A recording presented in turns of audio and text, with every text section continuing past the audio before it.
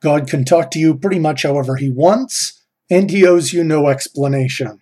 Today on The Word Preacher, we will be looking at Zacharias, John the Baptist, and of course the coming of the Messiah.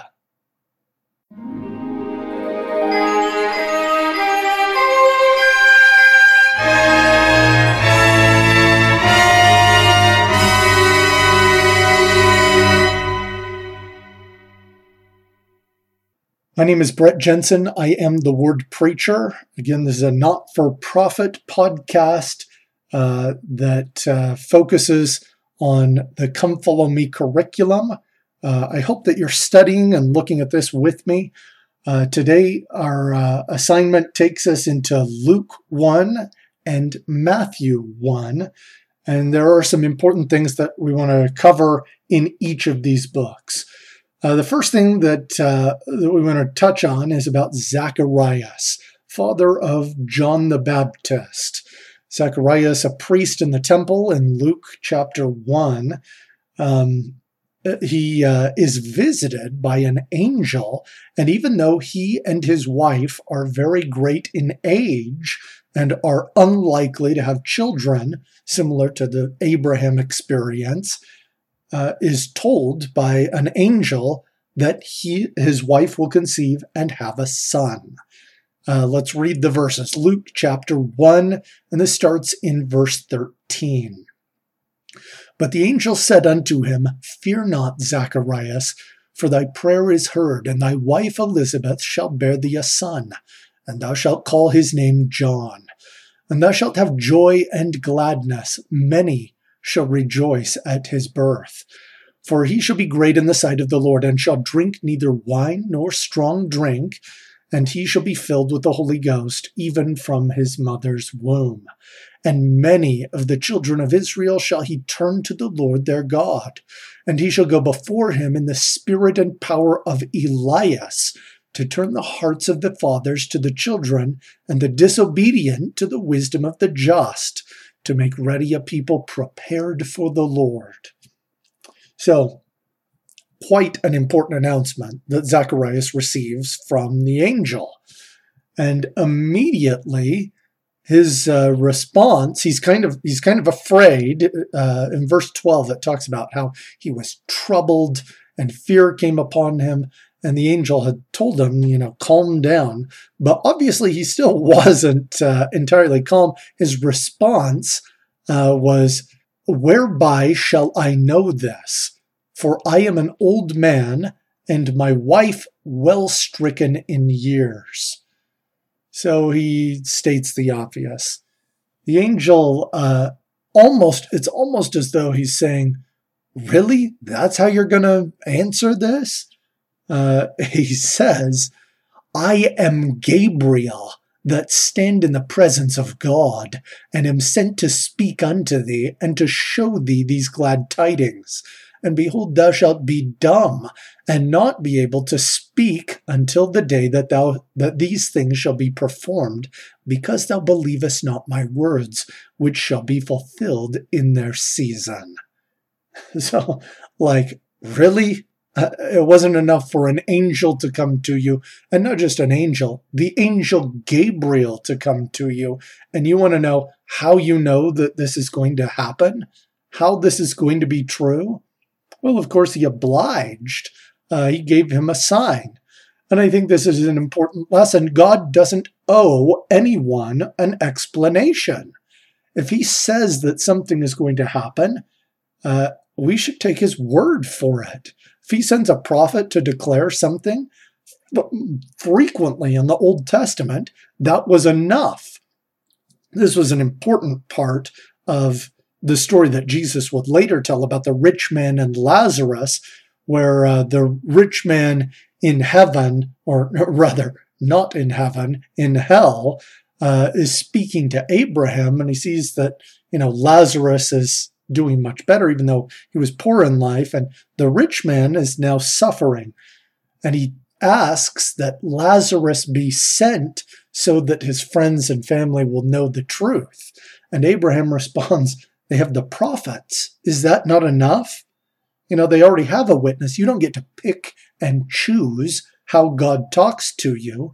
He doesn't owe you an explanation. He's given plenty, and you should take his word for it.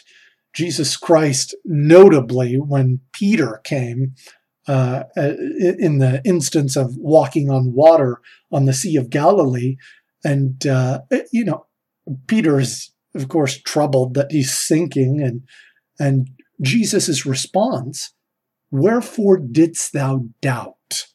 in Matthew chapter 14, verse 31. Wherefore didst thou doubt? You don't need to do that.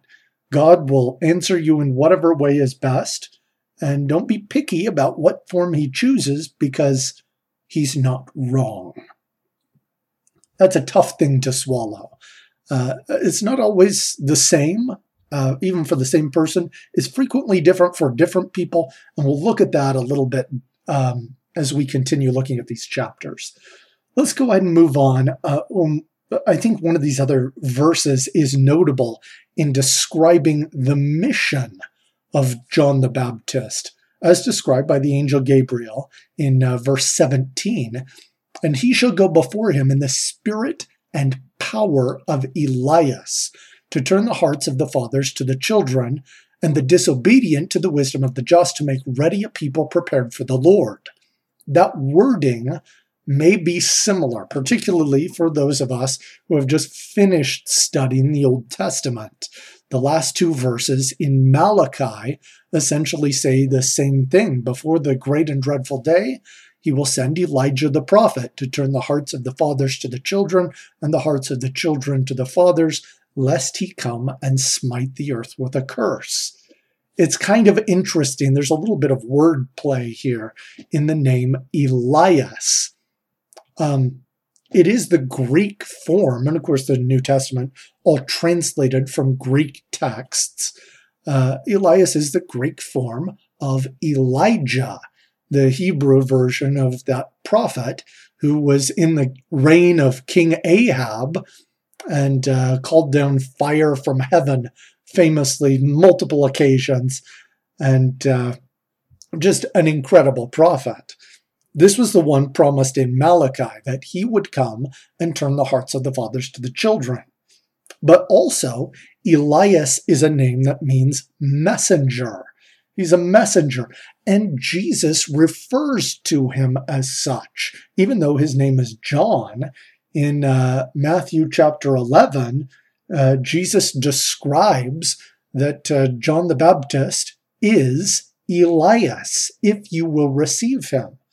That's verses 12 through 14. He talks about, the prophets prophesying until John, and describes that he is an Elias. He is a messenger. And then also this connection here by the angel Gabriel that describes his role is similar, to turn the hearts of the fathers to the children. What does that mean? Frequently, members of the Church of Jesus Christ of Latter-day Saints look at this as temple work, as the binding, the sealing power that can bind generations who have gone before us and make us children of the covenant. Incredibly important and accurate, but also kind of ironic that he gives it to John the Baptist. One of John the Baptist's most famous teachings, we'll probably get into this a little bit later, but it's in Matthew chapter 3, verse 9, where he tells them, think not, and think not to say within yourselves, we have Abraham to our father, for I say unto you that God is able of these stones to raise up children unto Abraham. So his responsibility might seem like it's to turn the hearts of parents and children to one another, but he teaches that it doesn't matter who your parents are. Almost. That's not exactly right. That's an interpretation of that. Really, this is worth thinking about. What does that mean? Turning the hearts of the fathers to the children. I think that part of this, especially at this point when the law of Moses was the will and current word of God to all those who believed, the idea that among the 10 Commandments, there is one that says, honor thy father and thy mother, that thy days may be long in the land the Lord thy God shall give thee. I think that's really important. What does that mean to honor our father and mother? It's more than just remembering them fondly. I think it's more than just telling good stories about them to our kids, although it can include that. It's more than contacting them regularly, although it probably should include that too. And living by their rules, respecting their roles, it should include that too. But in the end, if a person's children do little more than live off of their inheritance, they don't accomplish more, they have not honored their parents. I think this idea is manifest in the parable that Jesus would later tell about the talents. That to one servant he gave 5, to another servant 2, and to another servant 1, and he was only pleased with those that went and used it to become greater. And the servant who hid his talent, who buried it, he was furious at. You didn't do anything with what we gave you. And I think this is fundamental to understanding what his idea was, or what the idea behind turning the hearts of the fathers to the children. They don't want us just to live off of, the conveniences that have arisen in modern technology. They want us to be worthy of something good. They want their progeny, their descendants, to be good. And that is exactly what John taught. Make straight the way of the Lord. Prepare people for the coming of the Messiah. When he arrives, certainly those who knew in old times would have been pleased had their children listened to Jesus. And I think that's important and applicable for us. So the next section, the coming of the Messiah. This is told in a couple of chapters. We have in Luke 1 and in Matthew 1 a few different details. One of them that Matthew starts with, before we get into the Annunciation, Matthew describes a genealogy of Jesus, essentially. It's not actually Jesus, it goes to Joseph. What's interesting is that there's also a genealogy in Luke chapter 3, the end of Luke chapter 3. He has a genealogy as well. And what's interesting is that they don't agree. And there are some people who look at this and say, well, they obviously both can't be true. Therefore, some people reject these New Testament accounts entirely, which is kind of tragic. There are different reasons that they've emphasized different things. And truthfully, we don't know all of the reasons. Some people have suggested a personal genealogy, like through his mother even, is told in the account in Luke, that does not go through the kings. And that Joseph's lineage was emphasized by Matthew, establishing that, Jesus, even though he was not the son of Matthew, would have, as the oldest son of his first wife, been in line for the king. And of course, Luke agrees with the kingly claim, the royal purpose in what Jesus is doing. When the angel comes to Mary, the angel Gabriel, if we look in Luke chapter 1, verse 32, he's clear about what he's saying here. He shall be great and shall be called the Son of the Highest, and the Lord God shall give unto him the throne of his father David. He is meant to be a king. This is established more clearly in Matthew, but we shouldn't let a different genealogy in Luke say, well, maybe it's not right. One other thing is that there are errors in some of these family histories. One of them, notably, if we look in Luke's, in Luke chapter 3, verse 36, it gives because Luke's goes all the way back to Adam, and it doesn't match the Genesis account. Arphaxad, the son of Seth, had a son named Salah in Genesis 10. But in Luke's account, they throw in this other in-between person, Canaan. Well, that's probably wrong. It's probably wrong. The Genesis account is probably more correct. They go into further detail about who was brother of who and how the different families related. And so it looks like there's more care taken in that record. Should a mistake cause us to have issues? No, they were written down by people who are doing the best that they can. And there's still value in reading their words. The same as with a prophet, listening to the prophets in the Old Testament, who were also men doing the best that they could. I mean, even Elijah had moments where he thought that was the end, that he wasn't going to be able to do anything. Jezebel had won and was going to kill everyone. And it was on Mount Horeb that he learned, no, it was not over. He would be able to anoint Elisha, the son of Shaphat, and Jehu, the son of Nimshi, and also the next king of Syria, and Jezebel would be handled. But, I mean, even prophets don't know all of the answers in the moment. If we follow them and take their word and do the best that we can, though, there's still value. We're still expected to do that. The next point, the revelations that are given to Mary and Joseph. Gabriel announces to Mary that the Holy Ghost will come upon her, and therefore her son shall be called the Son of God. And then also adds an explanation when she's confused how she's going to have a child with no man involved. He explains, the angel Gabriel explains, that Elizabeth, her cousin, has also had a child, even though she's very old. And in verse 37 of Luke 1, for with God, nothing shall be impossible. And I think that's an important element. This was important for Joseph to accept in the account in Matthew chapter 1.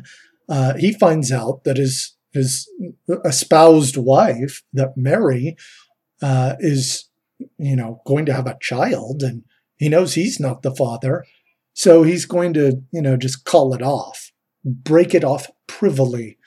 And then he has a dream. This isn't the same exact way that Mary received a revelation or that Zacharias did, but he has a dream. And in this dream, he is visited by an angel who informs him that he should still get married to Mary. He should take care of her, and that she has not broken any of her commitments or covenants.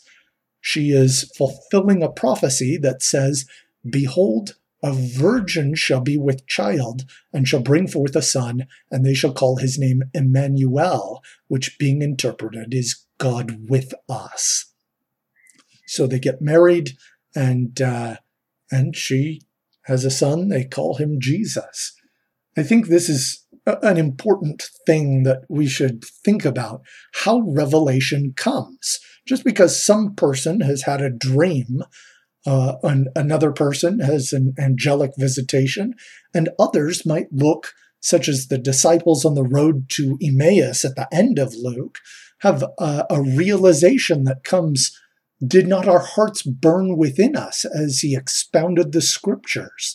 There are different ways that God talks to us. He doesn't owe us any explanation. He chooses a way. And it's up for us to be receptive to it, to be looking, to seek. And Jesus himself promised that those who seek shall find, those who ask shall receive, and to him that knocketh it shall be opened. I think it's ultimately important that all of this revelation that we're discussing, it comes from and it leads to the same place. which is God. How important it is that as we study these scriptures in the New Testament, as we follow the prophet and look at this Come Follow Me curriculum, that we are looking for our own revelation. May it be so with us. I appreciate everyone listening to the Word Preacher podcast. Remember to keep up with the curriculum. We will be here again next week, and fight on.